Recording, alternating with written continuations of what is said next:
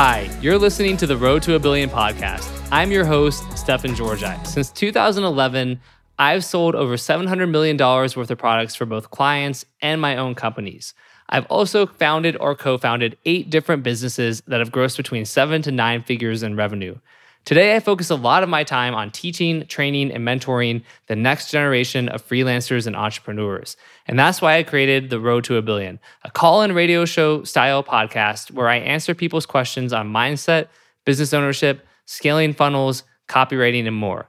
If you want to submit a question, then check out the show notes to learn how, or visit me at stefanpaulgeorgi.com/subscribe to opt into my email list. And every week you'll get a link to join the live call-in show. And with that being said, let's go ahead and get started. Hey, you're listening to the Road to a Billion podcast. I'm your host, Stefan Georgi, and I'm glad to have you with me here today.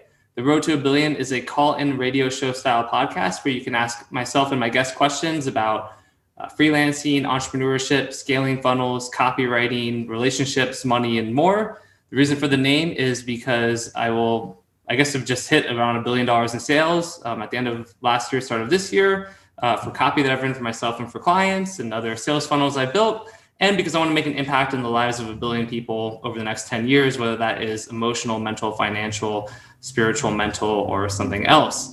We'll start taking calls in about 30 minutes from now. And the way that works is that you'll put your questions into the Q&A section in Zoom. And then I will go through and review those questions. And if your question's selected, you'll be put live onto the show and you'll be able to ask it to myself and my guest. And go and put your questions in the Q&A now. As you're doing that, I will go and introduce my guest today, who is Steve D. Sims. I'm super excited to have Steve on. It was introduced to me through a mutual friend, Dave Ryan, who was on attends these shows regularly. And I didn't know a lot about Steve, and then started looking into him, and it was like just blown away. Because sometimes people are like, "Oh, you should have my friend on the show," and it's somebody who just doesn't seem like it's not like a really good fit or whatever. But in the case of Steve, it was like he's certainly a good fit. I don't even know how Steve would describe himself. I'm gonna let him do a lot of the intro, but essentially he makes dreams come true for a list of kind of ultra famous and exclusive clientele. So everything from sending people down to see the wreck of the Titanic to closing a museum in Florence so that people can be serenaded by Andrea Bocelli as they eat pasta and dinner. Forbes and Entrepreneur magazine have referred to Steve as the real life Wizard of Oz.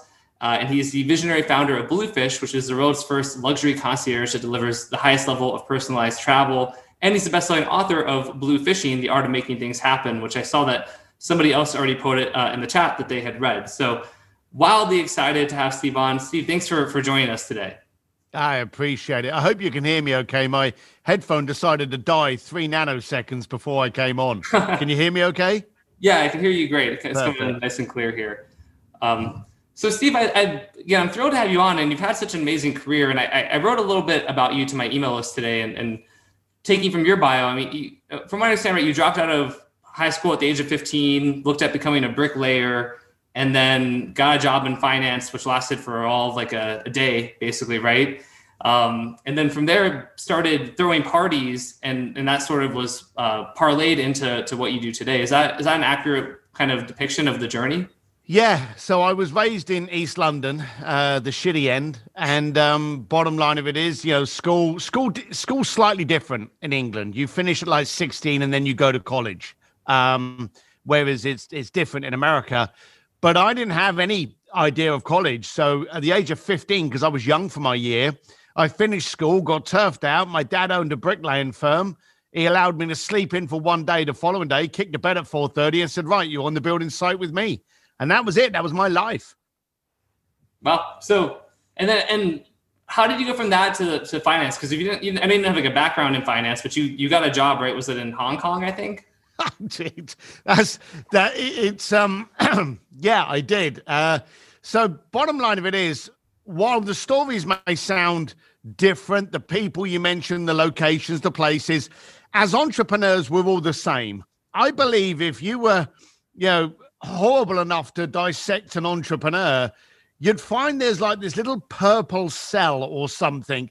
It's like a DNA strand that connects all entrepreneurs together. You can be in a room full of entrepreneurs in totally different businesses, and you've all got that common thread. And I call it the aggravation thread. I think we're all aggravated into conquering or establishing or solving or proving. But as a guy in East London with just looking at my life going, hey, I'm riding around on a motorcycle. I'm broke. I'm a bricklayer. Is this it? Is this my life? Now, in the 80s and the 90s, I didn't have the fortune of Instagram to tell me how inadequate my life was. I just knew it deep down that this can't be it. Surely not. So I decided to leave the bricklaying world and go on a journey to find something that was more me. And of course, in the 80s and 90s, it was the time of the red Porsches on Wall Street and the telephones that were on the top of a briefcase. It was all that kind of life. And I'm getting rained on a daily basis and getting into pub fights on a Friday night. I thought, I don't want this. And a friend of mine, and it's a funny story, but a friend of mine that I knew from school, I saved him getting a beating one year. Didn't even know the guy very well, but he recognized me on a train once when I was on my way to a building site, and he was a stockbroker. And he started talking to me, and he goes, oh, we knew each other from school. I couldn't even remember the guy, but he told me about the bank that he was with was transporting people or transferring a bunch of them over to Hong Kong to set up this new branch. And I said, oh, I've always wanted. He said, look, we're taking on apprentices as well. Do you want me to put a word in for you? So he did. So I went along for a day to do this like training exercise. And in the room next to me, they were actually giving a presentation for the established stockbrokers that were going to Hong Kong. Now, when I looked at the room I was in, they were all like graduates from Eton and Oxford, and they had all the... There was no way in the world this bricklayer wearing his dad's suit where the shoulders are falling off his shoulders was going to get a job. So I went in the next room just to listen, but also to eat the buffet because they had a really good breakfast in there.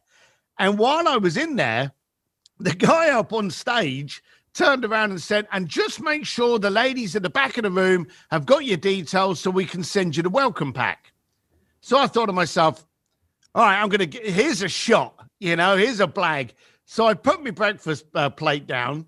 I walked up to this girl, and I'm a big fella, okay? But I walked up to this girl and I went, hey, how you doing? Steve Sims. I just want to make sure I'm on your list. Now, of course, there was no way in the world I was on that list. But she went, oh, let me just check. So she's just going through it, and she's like, I can't. And so I started going into full drama mode. I could have got an Oscar for this. I'm like, oh my God, it's happening. I can't believe this. How many times is this gonna? She's like, no. So she wrote my name down and my address. She said, it's down there now. It's down. You're good. And I'm like, all right, thank you very much. I went back home, got out of my suit, went to the building site. 2 weeks later, I'm on the building site, and I get a phone call into the cafeteria. So one of the girls comes running out like, Steve, you got a phone call. And I went back into it, completely forgot about this day that I had at the buffet. And I heard those words from my girlfriend, who is now my wife, that no man ever wants to hear. So I took the phone and I went, hey, Clay, what's up? And she went, is there something you want to tell me? No, man. And I'm like, everything's going through your head. And I'm like, oh God, what has she heard? What has she discovered? What's going on? And then she says the next set of words that strikes fear into any man. She said, we'll discuss this when you get home. So that was the longest afternoon of my life. But when I got home, her mum and dad were sitting in our little apartment that we had rented. And I'm like, what is happening to my life? There's some suitcases by the front door. And I'm thinking, is she leaving me? What's going on? But on the coffee table was a package. I had slipped through the net. I actually had a welcome package from BZW, one of the largest banks in the world, okay, with a return flight, open-ended return flight to Hong Kong to start the new banking chapter that they had over in Hong Kong in like 93. Now, this was pre-9/11, so you didn't have to worry about TSA or any of those kind of things. But I had got through it. And she's like, what are you going to do? And I told her the whole story about the breakfast buffet. And I said, well, I don't know how to do it. And she said, well, look, you're faced with two opportunities. You can ignore it and you've lost nothing, or you can take a shot. Now, I'm kind of thinking the parents at the time wanted me to just bugger off. So they had turned up with a couple of their suitcases and they had got £1,000 out to give me some little petty cash if I took it. And so I took it. I went, I tried it. And I actually went off to Hong Kong, landed on the Saturday, got drunk the Saturday night because I was qualified to do that. Got drunk on the Sunday night with them all. Again, qualified to do that. On the Monday, went to orientation, had no idea what was going on. And on the Tuesday morning, got invited into the boardroom and was fired. So I lasted 1 day in Hong Kong and that was it. But the guys turned around and went, we brought you here. So you can stay in the apartment for 2 months and we've got to give you some severance. So they gave me, I think it was like about 3 or 4 grand, which as an ex-bricklayer, I thought I was now rich, and in Hong Kong, that went real fast. But what was really painful was I was sharing an apartment with all these brokers from London. They looked at me now like a fake and a fraud. And I tried to explain to them, hey, boys, I was trying to better myself. I took a risk. I took a shot, but they didn't want to talk to me. So bottom line of it is, I would stay out all night in Wan Chai in Hong Kong, and then I'd go back to the apartment, sleep through the day, and then go back at night just trying to keep out of their way and at the same time try and find a job. And the funny thing is I ended up getting a job as a doorman, seemed to be what God built me for.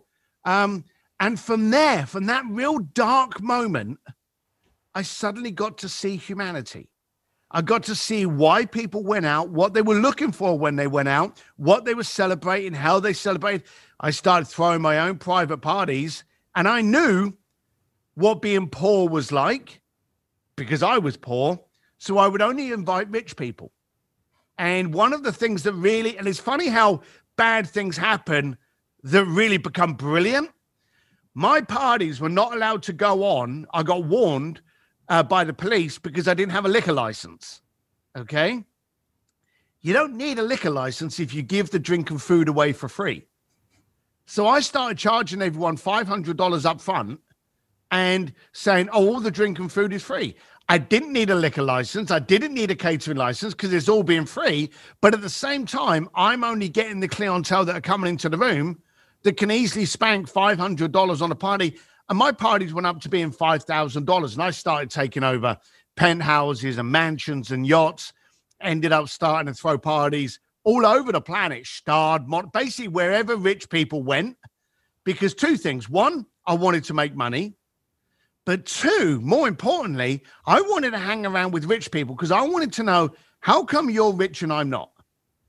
And I needed to have a reason to be in that world and giving them parties and access and extreme. And basically, I became the Make-A-Wish Foundation for people with really big checkbooks. As long as I could make you look more interesting, you would converse with me and I would get all that education along the way. That's an amazing story. I have several questions on that because it's just incredible. So it's interesting. I get the spirit and the fearlessness to go and kind of bluff your way into this job in finance, even though it only lasted for a day. I would assume that then is carried over with what you've done, because a lot of what you do today is helping clientele to achieve these bucket list experiences that I'm sure upon a first ask, like you probably hear no a lot, right? And but then you don't really take no for an answer. You make it happen. So do you feel like, were you always that way, or was that sort of a defining moment for you when the first time you sort of went and bluffed your way into that finance job? Have you always been kind of like a good, like, I don't want to say bullshitter in a bad way, but someone who could come in and kind of do that, or was that sort of a big risk that you took that you never had that trait before, really? And I don't take that. I bullshitted my way through it. But I didn't see it as bullshit. I saw it. Well, not saw it, but it was stupidity. See, my wife, I had a party in my home. I live here up in LA, and I had a party in my house. Oh, it must have been about 7-8 years ago when all the Marvel movies were coming out. And we had 2 of the lead characters that were at my house, at the party. And they were playing a game. If you were a superhero, what superpower would you have? Now, I was having a party in my home with people that I couldn't believe I could now call friends. Okay. So I wanted to really impress them with a cool superpower. They started on the left-hand side of the table. So I had about 10 people before it got to me. And I'm trying to think of something that makes me sound smart. And when it got to me and they turned around and they said, hey, Steve, what's your superpower? My wife turned around, who was my girlfriend. We met when we were 16 and 17. She turned around and she said, well, I can answer that one. And I went, go on then, baby. She went, ignorance. And I looked at her thinking, I'm getting divorced. I'm looking at all of these people in front of me who this was a table full of very well-known faces. And they're all looking at me going, oh, my God, this is going to be an argument tonight. And she started to sense it. And she went, no, wait a minute. She said, Steve's ignorant to the possibility that it's going to fail or go wrong. He's ignorant to the fact that they could possibly even say no. He's ignorant to the fact that anything could go any other way than what he wants. How many times has he done something, pulled something off, got into a room, got someone to do something for him that's had you scratching your head going, how the hell did that come off? He's ignorant to any other way it could happen. And she was right. So it wasn't a case of, I'm going to bullshit my way into the banking job. It was a case of, I know, let me go and have a look. You don't look at a dog that just walks into the wrong room and think, oh, you know, what's he thinking? He isn't. He's just wandered in there. So with me, that was the same as me. Some of the rooms that I've got in, some of the places I've worked, some of the people that I'm now able to text, you know, I've worked with Elon Musk, I've worked with the Pope, Sir Elton John, and people way wealthier that you've never even heard of. And I'm in those rooms and I'll sit there and I'll go, how the hell am I here? You know, it's just hysterical. But I've never allowed fear, and I have to admit, intelligence to stop me doing things. I'm the kid that's gone, let me try. And as you say, you get the no, you get the failures. But I'm sure, Stefan, how many times have you failed in your life? Oh, so many. Right. But do you remember them all? Not really. No. No. I know it sounds a funny explanation. I apologize for the ladies here, but we forget pain, okay? And it's like childbirth. If you could really remember, hold on to the extreme pain of childbirth or losing a contract or going bankrupt, if you could physically recall all of those memories, you would never take a chance in it again. Women would never have a second child. Okay, we would never try a second business. We would never try a second contract. But the bottom line of it is, the second it succeeds, all of the failures and mistakes and mishaps and going broke and getting sued, getting jeered at, getting laughed at, they become educational stepping stones, don't they? Yes. And now they've transformed from a failure and a mistake to, I couldn't get here. The big turning block for me when I wrote my book, because I didn't think it would do any well. And there's a whole story behind that. But I had the chance of doing a book. I did a book and I thought, this will be funny. I'll be an author. I was stunned at the amount of times people don't go for the ridiculous. They go for what they think they can achieve. Well, if you've never achieved much, where's your benchmark? You know, so me, I always went for stupid. I went for ridiculous. And as Elon Musk says, they laugh at you 3 seconds before they applaud. And so it wasn't something that I designed. It wasn't bullshitting my way through life. I just literally looked at it and I went, I want to talk to that rich person. What do I have to bring to the party to make him want to talk to me? And it was as blank and as blunt as that. That's amazing. So, and I totally agree. Yeah, I think I did like a YouTube video about this where I talked about how most people don't think you're going to succeed, and because a lot of people don't, but what separates the most successful people is that they failed way more times than those who aren't successful, right? Like it's almost like a mark of like everyone you've talked about, like the Elon Musk of the world or whoever it is, like they fail more often and on a way bigger scale, and they don't look at failure as like a mark of them and who they are. It's not a judgment. It's not like a secret. Oh yeah, you weren't good enough. Like everything, all your negative self-talk was right? They're like, okay, well now I know and I'm closer. It's like it's an asset or a tool. Failure is like a weapon that you use to get closer and closer to your goal. And so it seems like you've had that mentality for a long time, which is incredible. Maybe even kind of naturally gifted with it. I have a question about. I think something was there. Yeah, I think so. I think it's in us all, though, isn't it? I think so. I think some people, it needs to be awakened. I think some people have the mindset. because I never thought mindset was that important until a couple of years ago. And then I realized that a lot of what stops people from succeeding really is it's mental blocks. It's not, their innate ability. It's not like intelligence. It's not the school they went to. It's just all in your head and the narratives and the stories that others have told us since we were little or that we've told ourselves. And so that's why breaking free of that stuff is so valuable, One thing I'm curious about, you said, you want to know with the rich people, like, well, why are they rich and I'm not? Did you ever kind of come to like a striking realization or have a moment of clarity there? I mean, I'm sure there's a million reasons, but like, I'm curious what Yeah. And again, I'll name drop. I was in a party with Jean-Paul de, and he's the guy behind Paul Mitchell and Patron. And we were sitting in this party, and there was Richard Branson, and there was a whole bunch of people in there. And he just looked around the room and he went, "Oh, this is a good room. It's a room full of failures."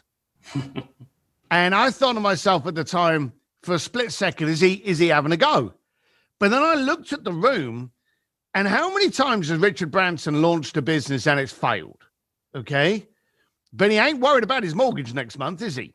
So I noticed very early on, and you brought up Elon Musk. Elon Musk constantly fails, and then learns from that failure. That's what he does. So I noticed that there was a difference between willing to fail and running away from it. And I realized that the failures were there to refine us, not define us. So the second you could look at where things go wrong and go, "Oh my God, I fell on my ass," throw your pity party for 1 minute and then turn around and go, "Where did it go wrong?" Because it didn't all go wrong. Usually it went wrong on one little element. And if they can tweak that, it's like Elon when he realized that the most expensive part of a rocket was the fuel cell. If he could keep those fuel cells, he would save himself 2/3 of the recurring price. So he invented a floating platform and then tried to have these things land on on those platforms in the ocean. Did you ever see those? Yeah. It's amazing. Right. How many times did the bloody thing fall over and explode and was on the nightly news? And Elon trying, look at this explosion. Oh, poor lad, it blew up again. Okay. When was the last time you saw it land? Yeah, I mean, well, recently, right? I mean, now they're landing regularly, aren't they? I know they just had one that failed, but I'm not sure when the last one was. The point is, they don't make the TV anymore. Oh, yeah. Why? Right. Because he sussed it. He had to go through all of those failures to understand where it went wrong. Now it works. Now it's not news. So no one sees it. So I did notice that there was a temperament in the mindset that they didn't look at the failures as problematic. They looked at them as willing, engage in education. And secondly, they wanted them. They yearned for them. And that's what I really noticed about the people there. They didn't allow it to define them. They allowed it to refine them. I love that. That's the writer down. And I know Max in the chat put, he quoted you already. Failures redefine us. They don't define us. I totally agree. That's amazing. So Steve, I'm curious about, I guess, sticking on the theme of the rich and famous, because, obviously you've gotten to meet so many of these people. And one thing that for a lot of people, when they maybe they want to like work with somebody who is a celebrity or on a really high level, and there's always that fear of going back to mindset that maybe this person is like, not going to like me or they're better than me, or from what I understand, and I've met some pretty like famous people, nowhere like with you and your Rolodex, but I think there really are just people as well with their own, needs, wants, desires, they have good days and bad days. Like, I mean, that seems like, the thing that I've kind of noticed, and it helps me if I'm meeting somebody, super famous. But what would you tell somebody who wants to like, actually do what you've been able to do, and to kind of like, hopefully not for some kind of like way of trying to use them, but if they can really bring value to that person and they want to like have a, interaction, what are the best things for somebody to keep in mind as they're trying to speak to somebody who's, I guess, really like super famous, like a celebrity or something? Right.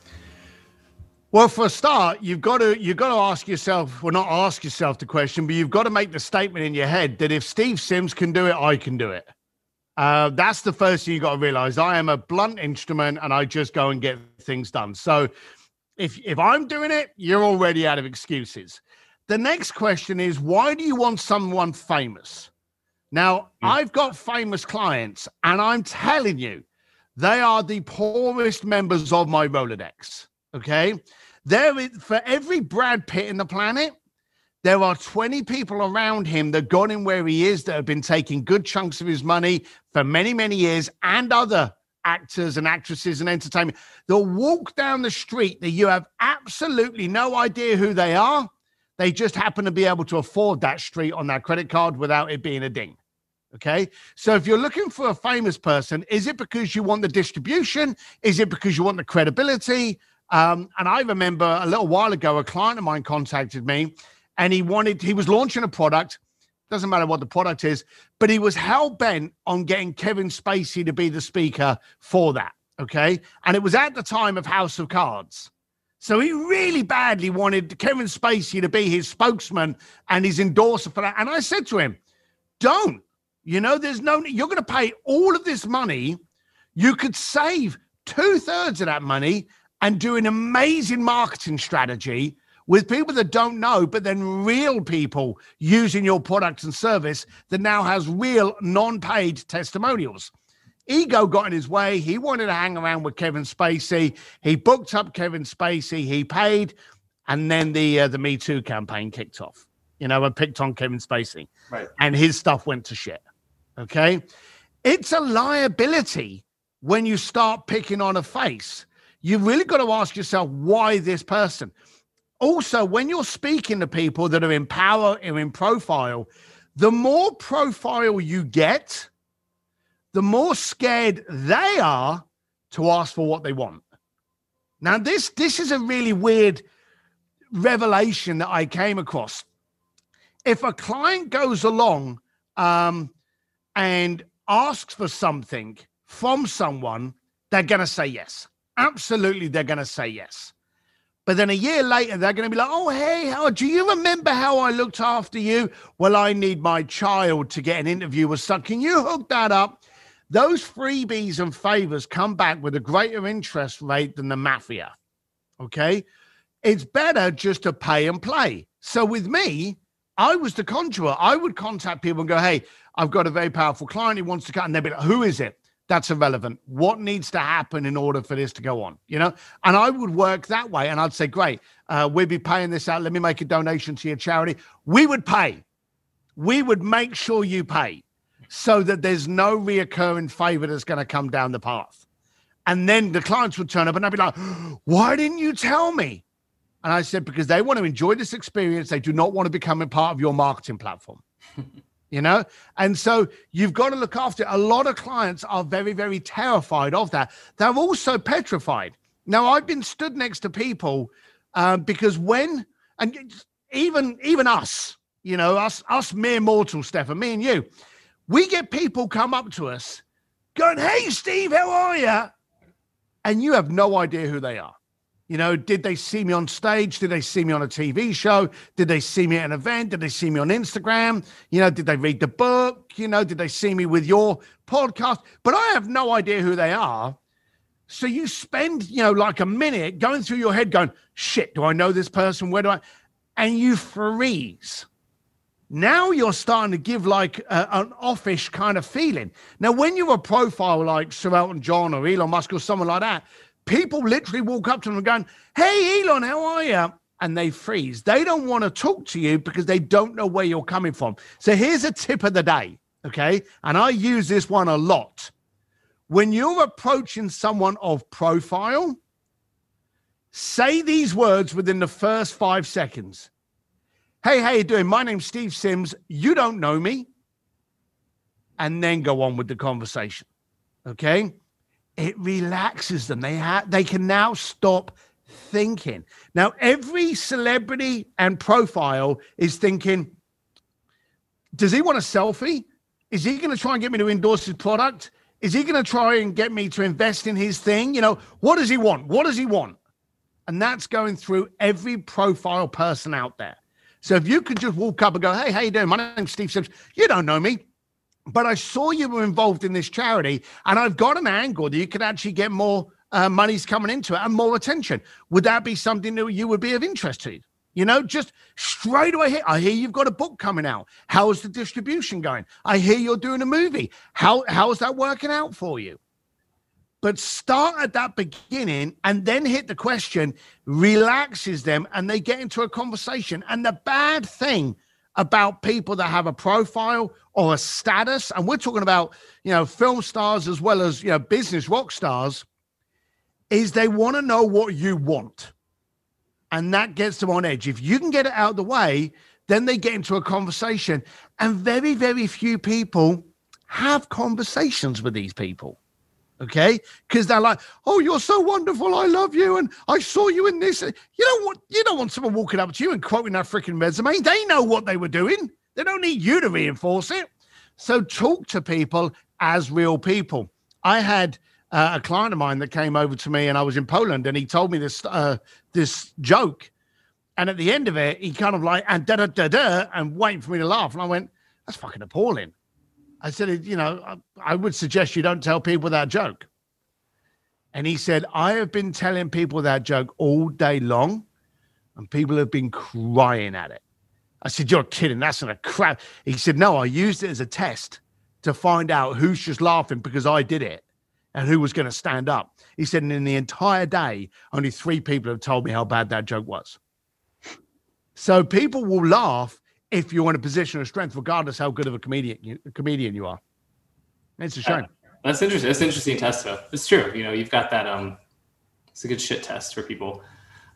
Steve, this is already just so much gold. I'm loving this, and I know everyone who's if you're on the Zoom right now and you're enjoying it, you'll put in the chat. Are you guys getting value from this? This is epic, epic value, massive, epic, wicked smart.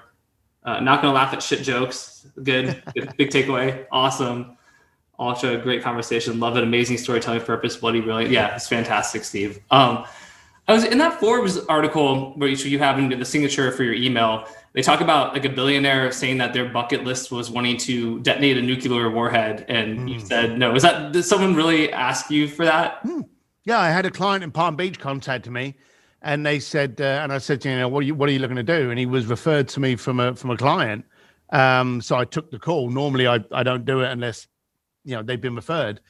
And he said, yeah. He said, I want to detonate a nuclear warhead. And I said, you want to do what? Let me make sure I'm right about this. He said, yeah, I want to push the button on a nuclear warhead. I want to push the button to explode the most powerful thing in the planet. And I said to him, I'm not involved. I'm not going to do it. Now, I guarantee you for money, there are test centers. You can fly to Korea, for Christ's sake, give them enough money and they'd let you push the button. But there's enough places that this could be done, but I wasn't going to play with it because the one thing I made sure of, I wasn't going to do anything for any of my clients that allowed them to establish a sense of power or authority. And it wasn't going to be for anything more than to give them a riveting cocktail story. So, hey, you want to close down a museum in Florence, have a dinner party, and I'll get Andrea Bocelli in. Hey, that's going to make you look good, and you can tell everyone about it, but you're not going to be able to hurt anyone with it. And I didn't want those kind of things. So it's always been a thin line of kind of like making sure that you get the right kind of clients. And bearing in mind, at the peak of Bluefish, we had 93 clients at the peak. Now, 2/3 of those were billionaires, and all of our clients were in the top 500 and 100s in different lists. So you don't need a lot of clients when you got the right clients. Yeah, no, it makes perfect sense. I actually think that's a really powerful lesson too, right? It's about quality over quantity and really the 80-20 principle at play. And by the way, Steve, I just put the link to your website into the chat on Zoom. I also put it into the Facebook Live, and we'll share it on the YouTube replay and in iTunes. But I want to make sure everybody, who they haven't read your book yet, that they go and they order it. You can get it from stevedsims.com, Bluefishing. I know you share a lot of your criteria and actually, why don't you tell us about the book? We will get to questions in just a couple of minutes here. I want to answer some questions, but I'd love to have you kind of let everyone know. Oh yeah, join Steve's newsletter too. I saw someone just joined your newsletter. There it is. Yeah. Steve, can you kind of talk about the book a little bit and what's in it and who's it for? I'll tell you. Yeah. So when you've got a good network, things happen. We know that. I've always believed that you are the room you're in. And I was at a party in New York, and someone had told someone my story. They came over to me and they said, hey, we want you to do a book on all the rich, famous, powerful people all over the world that you've done work for and tell us the stories. And I said to them there and then, if I did that, I'd be dead before cocktail hour. Okay, so I can't do that. And then I went to an entrepreneur event and I gave a speech on how a bricklayer ends up doing these kind of things. And they came back to me and they said, hang on, we want to do a twist. Is it possible for you to do a book, not mentioning names, but letting people know how a 15-year-old schoolboy that came on to be a bricklayer and now does this? And we've even got Elton John that's written one of the testimonials on the back of the book. So I thought that'd be fun. But no one's going to buy it. No one's going to believe it. Okay. I thought it'd be too ridiculous. So, and I will be honest with you, I had a slight kind of hang up about it because I was probably one of the most connected unknown guys out there. You know, just no one knew who I was. I was lurking. I've been at people's parties where people have literally given me car keys thinking I'm either security or valet. Okay. And I've been like, that's fine. You know, it's never bothered me. I never really cared about getting likes on Facebook. So I thought the book would be a bit cool. And I'm going to send you somewhere. In fact, you wrote down that website, stevedsims.com. When you visit that page, and don't do it yet, but when you scroll down, you'll see a video of my book launch. And I want to bring your attention to it because this will give you an example of how much I did not think people would believe the book. So Simon Schuster actually published the book for me. And they said, it's coming out on the 13th of October. You've got to do a book launch. And they sent me a $2,500 check to buy champagne and to take over a table in the local Barnes and Noble. And they said on a Saturday afternoon, be prepared to sign books. And I'm thinking, there's me, 250 pound of ugly with piercings and tattoos. You are not going to be walking your little kids around on a Saturday afternoon and then go, oh, let's go and chat with him, find out what his book about. So I'm going to end up sitting there like Billy No Mates. So I said, I am not going to do that. The book's not going to take. We did not even have a website for the book. You know, there's all these people that do book promotions and we actually help with book promotions now, but we didn't do any of that. So what I did was I went to a whiskey bar that I tended to go to quite often. I went, look, I'll sign over this check to you. I'm going to invite about 30 people. And when the check runs out, turn the lights on, kick us out. And they were like, yeah, all right, no problem. So that night, I just invited a whole bunch of people. We had Cole Hatter, Lewis Howes, Jim Quick, Caleb Maddox, Greg Reed, just a whole bunch of people. And when you've got, again, if you've got a good network, you've got good people. And there just happened to be quite a few faces in there. We had some Hollywood people in there as well. And there was a girl that turned up, Sonia Hatter, and Cole and Sonia Hatter run an event called Thrive in Vegas. And Cole bullshitted to me. He said he needed some B-roll background footage for his video. Did you mind if we just filmed a little bit and used your environment and your faces and your people? And I went, knock yourself out. So the night went on. We all got drunk. To be able to call it the book launch, we shoved a pile of books in the corner, literally on the end of the bar. And they filmed what I thought was their B-roll. They lied to me. They had actually done a movie on the book launch. They were announcing the book launch of Bluefish in the Art of Making Things Happen. But the funny thing is at the beginning of the video, people are being interviewed and it's kind of like, what do you think of Steve's book? And they're like, it's an honor, Steve. It's really good. And you're getting the smoke blown up your crack that, you always do. Okay. But as the video goes on, everyone's getting more and more drunk. And it's a case of, I didn't even know the fat bastard could write a book. I don't think he's ever written. And it gets abusive. And so they sent me this video, which is really, really funny. And then Simon Schuster, I got a note from them saying, you haven't even got a web page up announcing this book. You need to be marketed under the contractual obligations. You need to have a page. So I went, all right, fine. So we shoved the website up and we put that video up there. And that was the only thing we did. We had, there you go, you can get it on Amazon, you can get it over here, but here's the book launch. It went viral. And I remember the first month we sold like 400 copies. And the second month, 300 and something. And then we put the video out and it was like 8,000 copies and it's gone stupid ever since. It's been transcribed and released in Mandarin Chinese, Thai, Vietnamese, Polish, and it's now being translated to be distributed in Russia.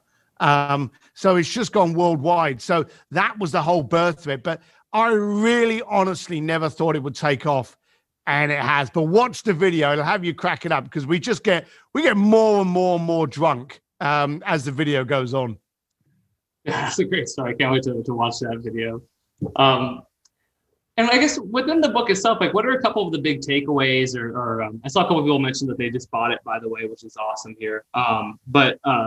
Yeah, what are some of the main takeaways? And obviously, it's the art of making things happen, and like what's like one really key lesson that, I mean, obviously people should buy the book to get all of the good stuff, but what's one really key lesson that you share in the book that you think would be applicable for people who are watching or listening to this? Well, there's a couple, and I'm happy to give as many away as you like. So there's a couple in there. People overthink instead of overdo.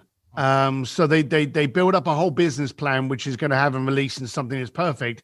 Perfection is a blue unicorn with 3 testicles. It just doesn't exist. So start doing things, try things, fail, but do it. If you want to speak to someone, go and speak to them. Don't be frightened, just go. If you fuck up that conversation, I guarantee you've just learned a lesson for the next conversation you have. So stop overthinking, start overdoing. And I go for impact over price tag. A lot of people go, oh my God, I'm going to launch this company, and I've got to start with a $60,000 CRM, and my website's got to be pixelated. No, start with the client.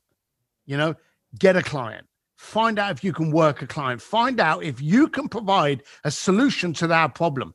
The good thing is, if you become a solution, you don't need to worry about any other form of branding or looking pretty. I'm a solution. I make people look more interesting. I now coach entrepreneurs. I make them more impactful. Therefore, it doesn't matter what I look like. I haven't got to be prissy and pretty, put on a tie and lean up against a car I don't own. I haven't got to do any of that, because I'm solution-based. So I tell everyone to look at their business and stop looking at selling their product, and look at what problem that product solves, and then start looking for those people that have those problems. Become solution-based rather than selling-based. And you've got to do impactful marketing. Get ugly with it. Get raw with it, okay? Just get relatable. And what a lot of people get confused with is they try to be recognizable. They try to be leaning up against a Ferrari because it's recognizable. They try to be wearing a Rolex because it's recognizable. They try to be outside a beautiful mansion because it's recognizable. There's a difference between being recognizable and relatable. A lot of people cannot relate to a mansion, a fancy car, a fancy watch, but they can relate to the fact that they have a problem that you are the solution to. They can relate to you. I guarantee you there's a bunch of people maybe on this Zoom or have already left going, I don't like that character. I can't understand him and I don't like him. And that's fine. The worst people in the world are not those that don't like you. It's those fence sitters that aren't quite sure. Get them off the fence, one side or the other. You can deal with that. But stop trying to be someone that you are not. Be you. Don't spend any energy on trying to be prettier or smarter or more athletic or slim or anything that you are not. Just be you and go, hey, this is me. This is as good as it gets. And I'm here to solve your problem. And the whole book goes into examples on that, go through checklists. I go through the chug test. I go through sending people hotel stationery. I go through a whole bunch of stuff that basically is free in a lot of times within the book, examples, but is maximum impact. And I am well known for sending billionaires letters from hotels I stay at. Okay, because if you want to get past the gatekeeper, send them a letter from a hotel with hotel stationery on it and handwritten, because the gatekeeper will go, oh, this must be personal. And they will send it through to the person's desk. Wow, that's awesome. Yeah, so much gold here. And I think it applies to everybody, whether you're, I have the audience here, it's a mix of entrepreneurs, freelancers who are also entrepreneurs, business owners, everything like that. But just like the idea of the bringing solutions and being, like I always talk about, just being the best at what you do. Focus relentlessly at being the best, and the rest really does follow.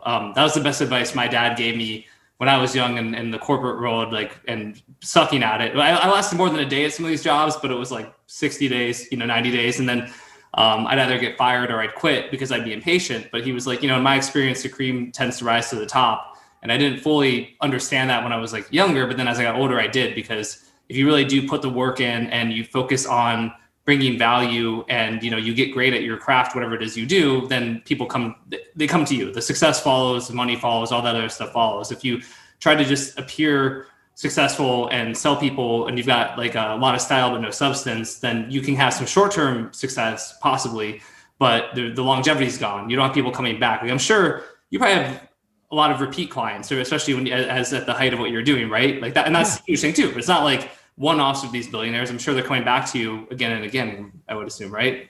Yeah, I have a lot of clients that repeat, and the entrepreneurs I work with, they will repeat, because I'm a great believer that you want to be an asset, not an invoice.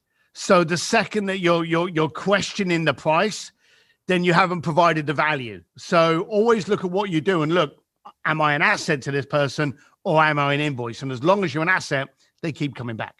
Yeah, that's awesome. Cool, Steve. This has been amazing. And let's go ahead and answer a couple questions. Now we have about 3 in the Q&A. If you're watching live and you want to have your question answered, pop it in there. We'll go for a little bit more here and get to that. The first question we've got is from Grant Poulsen. He says, actually, I'll let Grant ask it live. So it's about getting the attention of elite people. Grant, I'm going to find you here and unmute you and let you come on and actually ask the question. So there we go. Grant, hopefully you are ready. And Gurley said she just realized there's a robot behind me. There is. What's up, Grant? How you doing? Good. How are you? Good. Oh, I think you just muted. There you go. There we go. Can you hear me? Yep, can hear you. Sweet. Steve, it's a pleasure. It's been awesome hearing you talk. Awesome hearing your story. My question is kind of, you talk about having those results for people, but when you're kind of initially getting started and you want to get in front of people, but you don't have, that proof of concept kind of behind you, kind of your thoughts on the best way to go about getting in front of people and showing them that you can do what you say you can do. So you may not have the proof of concept, but the problem's got to be there for you to even be working on anything. So the beautiful thing about the internet, there's a lot of bad things about it, but the beautiful thing about it is that for free of charge, you can find out whether or not your product's ever going to take off. You can literally go on Facebook, on LinkedIn, on any of your profiles and go, hey, do you have this problem? Do you have this issue? I'm working on something. Let me work with a couple of you and let's see if we can solve this and have an open forum on providing a solution. Does that make sense? That makes total sense. Thank you. Awesome. There you go, short and sweet. Yeah, it's great. That was good advice, though. Awesome, Grant. Thanks for the question, man. Thank you. Sweet. Yeah, I know. I talk about that too, Steve. Of just like, because I've had a lot of success in what I do, with like direct response, copywriting, marketing, all that, and 2 different things I'm messing with, like kind of doing live stream selling now. So think like QVC, but on Facebook Live and other platforms, and have a whole team, and we're going to 2 friends of mine who have pretty successful businesses, and we're big, hey, we'll just do this for you for free. We'll do the campaign for free. And we're doing it because, like, even though I charge, $50,000, $100,000 for like one-off client projects and all that kind of stuff, it's like, I want to get proof of concept and I want to see, does this work? What does it look like? And so, one thing I tell people is if I'm at a pretty high level of success, not as successful as many of the billionaires, but I'm like a multimillionaire, successful guy, whatever. But I'm still like, let me do this for free and get the proof of concept and see if it adds value. And then I can turn around and market it first. And when you do that, it's a lot easier to get people to say, oh yeah, I'll try that with you. I'd love to try it. Right. So it's just a good strategy. And to your point of even just asking the question, hey, do other people share this problem? Do you want to try and work with me to solve it? That's a brilliant insight. Cool. Next, we have Isaac Hyde. Isaac has a question about guerrilla marketing for his book launch that he's working on. So I'm going to take Isaac and I'm going to put you live here. Give me 1 second.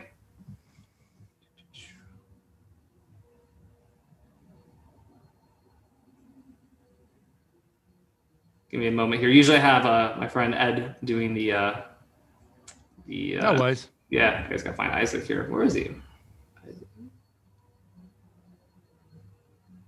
Isaac, I'm trying to find you in this chat. If I can't find you, I'm just gonna read off this. Isaac left, but there he is. Okay, got you. Perfect. All right, sweet. Isaac, what's up, man? Hey guys, what's up? How you doing today? Good. Cool. So yeah, I'm not short and sweet. I'm long-winded and sarcastic. But when it comes to the book launch, we wanted to make it something more than just like another cover on the shelf, because people don't care about a cover. That it's how it connects to them, right? So we were going for more of like the escape angle. Like, how does this book kind of give you an escape from reality? Obviously, there's a lot of stress going on with the pandemic and everything like that. And we were just trying to do something new with it. But like I said in the Q&A, we don't really have like a marketing budget. So, I mean, we're going to have to do paid advertising at some point, but I'm just trying to think of like some unique ideas to kind of just make it stand out, so that it's not just, oh, here's another book cover, here's another whatever that you're seeing a Facebook ad for. And since you sound like a master of creative ideas, I just figured I'd, ask her some advice on that. Well, I love sarcasm. I'm British for a start. So, we were born on, fuck it, we invented sarcasm. So, you're in good company there. What does the book solve? So it's ultimately about giving them an escape from like the moment they came from. So it's a novel. I don't know if I already mentioned that, but it's not like a nonfiction. It's not like an educational book, but it's basically think Harry Potter for teenagers who are sarcastic, but it's music instead of magic. So what about, instead of the pay, yes, you are going to have to pay for marketing, but why don't you, here's an idea, and you could probably get it through Fiverr, and you may even be able to do an online campaign about it, but get people to stand, and you can get some dummy books. Have you produced a book yet?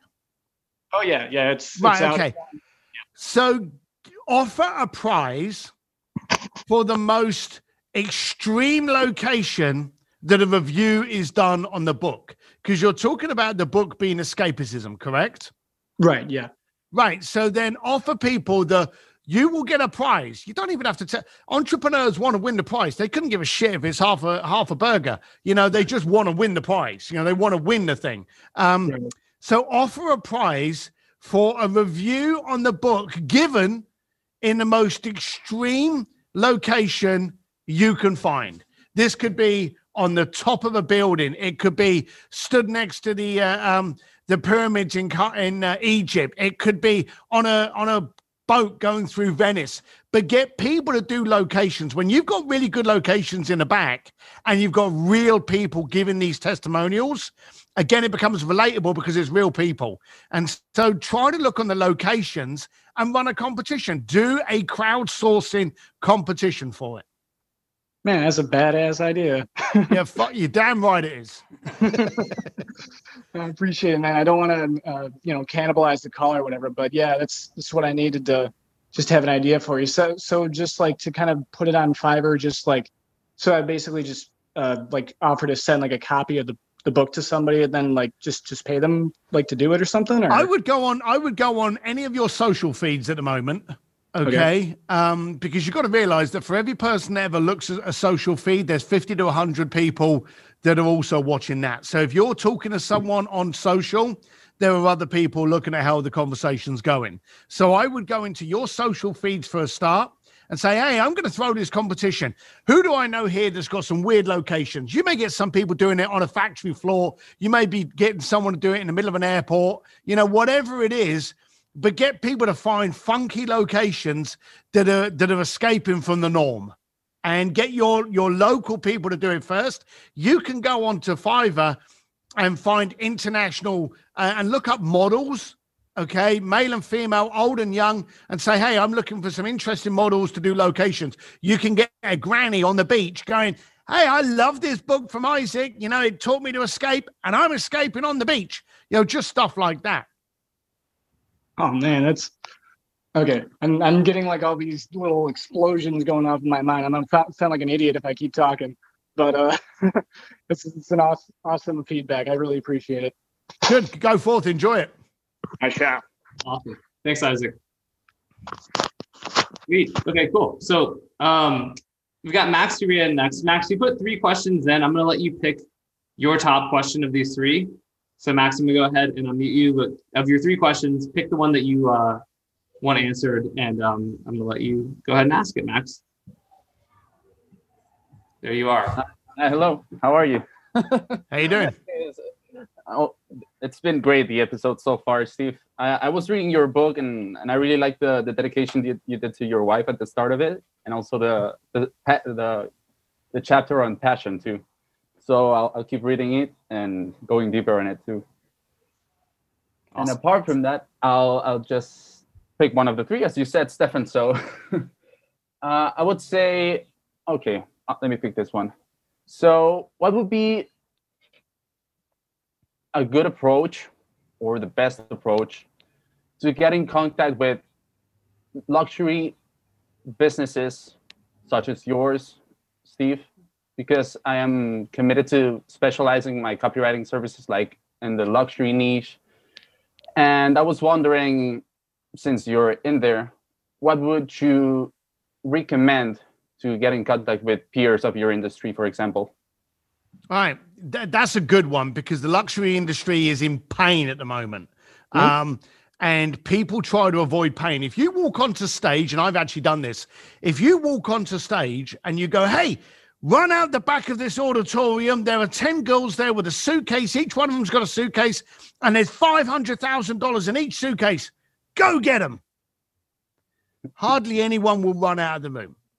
Disbelief, doubt, probably a couple of people leaning against the doors at the back may crack the door to see if there's any real girls out there, but it's very questionable. But if you walk on stage, run up to the microphone, grab the microphone, and you say one word, fire, how many people do you think are going to run out of the auditorium? Everyone except for the one that has the money. Yeah. The bottom line of it is we move on fear and pain faster than we move to opportunity. So if you're contacting the luxury business, you can contact them and go, hey, these are trying times.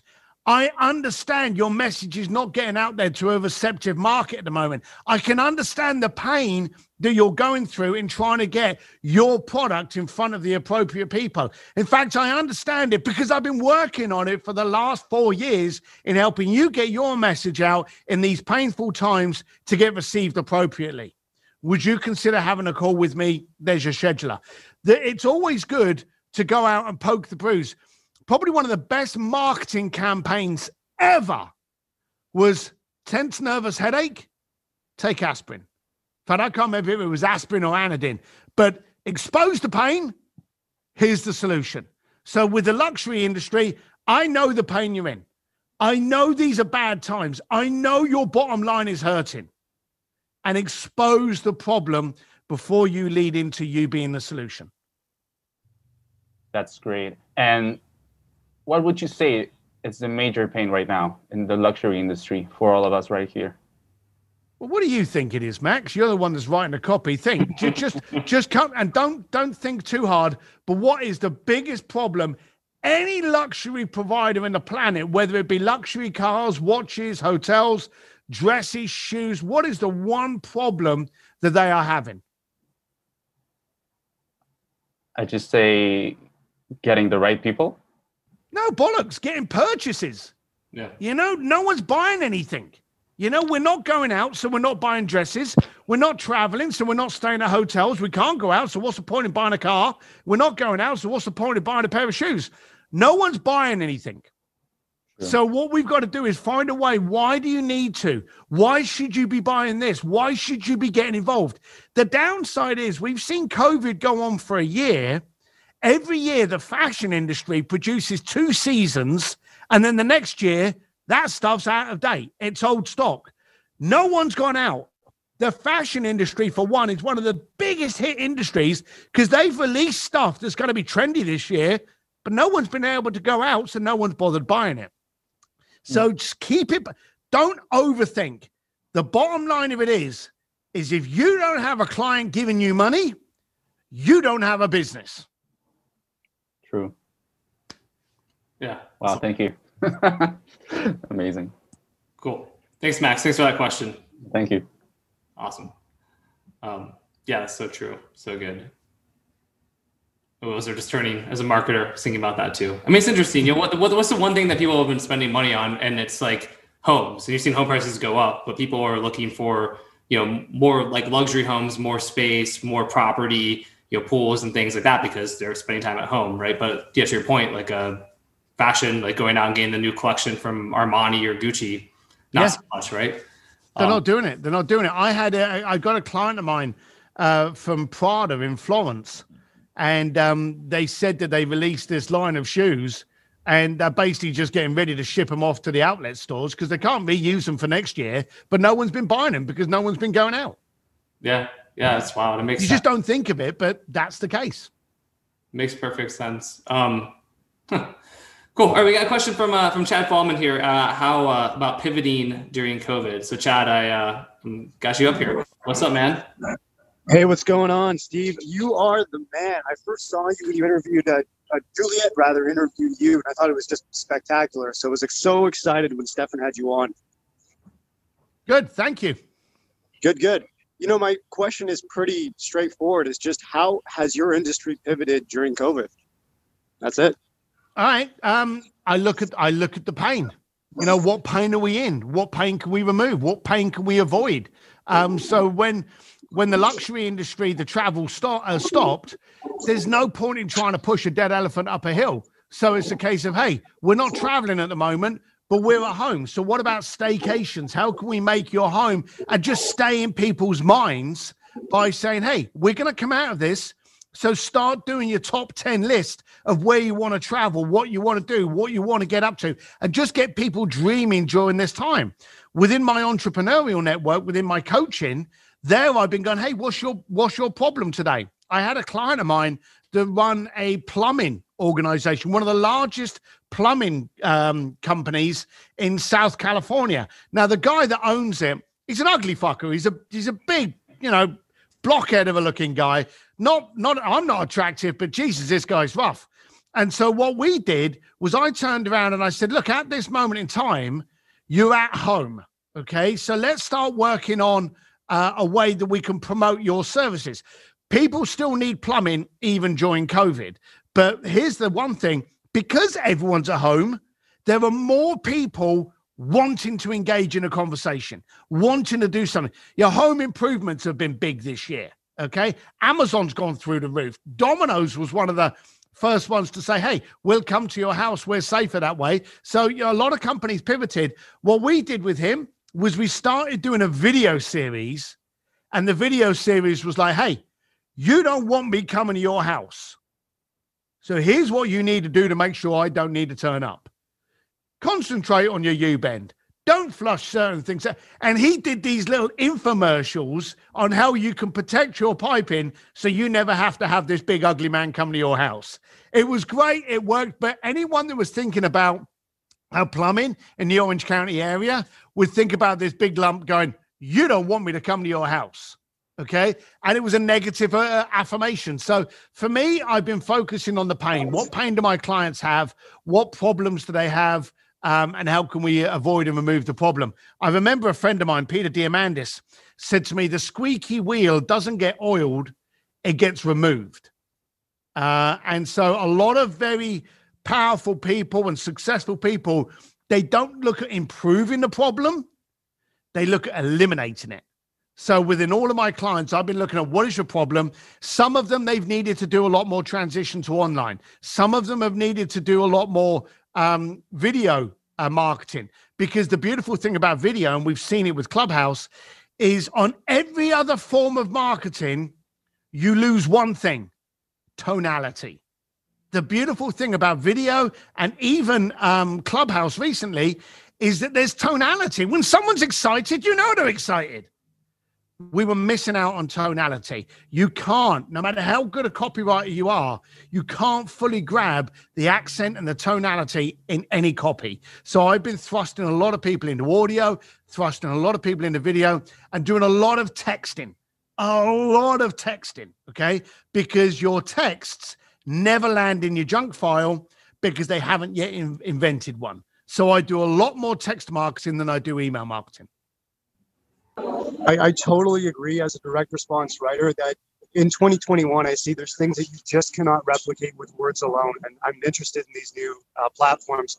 So my follow-up question to you would be, how did you proposition this guy and say, listen, you're an ugly fucker. This is your greatest asset. Or do you just constantly take the piss out of your clients? My wife has often wondered how I'm in business because I do actually like to nudge them a little bit. I think before we do anything, we've got to realize the assets we have. And being big and ugly like me is an accent. Having a funny accent, is also an asset, So I think when I work with people, it also can relax them if you bring humor into it. But if I'm going to expose the pain you have in your business, but bring it to you in maybe a humorous manner, and then expose that maybe the greatest asset is the fact that you're so ugly, it actually works. So I am known, I told you earlier when we were speaking to the other guy, the British invented sarcasm, and I'm well known for taking the piss out of absolutely everyone. But what that also does is it gets rid of the snowflakes in my circle. Anyone that's coming to me wants the problem removed, wants to get on, and they don't care about, saying a word that maybe offends their inner woke attitude. They're going to get it done. So I think, again, it was that bit about being on the fence. If you work with me, you're going to get it. Brutal and all, it's going to be there. It's going to be smacked in your face. It's going to be worked on, and we're going to overcome it. But if you're looking for some kind of like fluffy little snowflake atmosphere, you need to be going somewhere else. So that's when it comes down to being totally you, being very open that you're you, and not confusing what the client's going to get.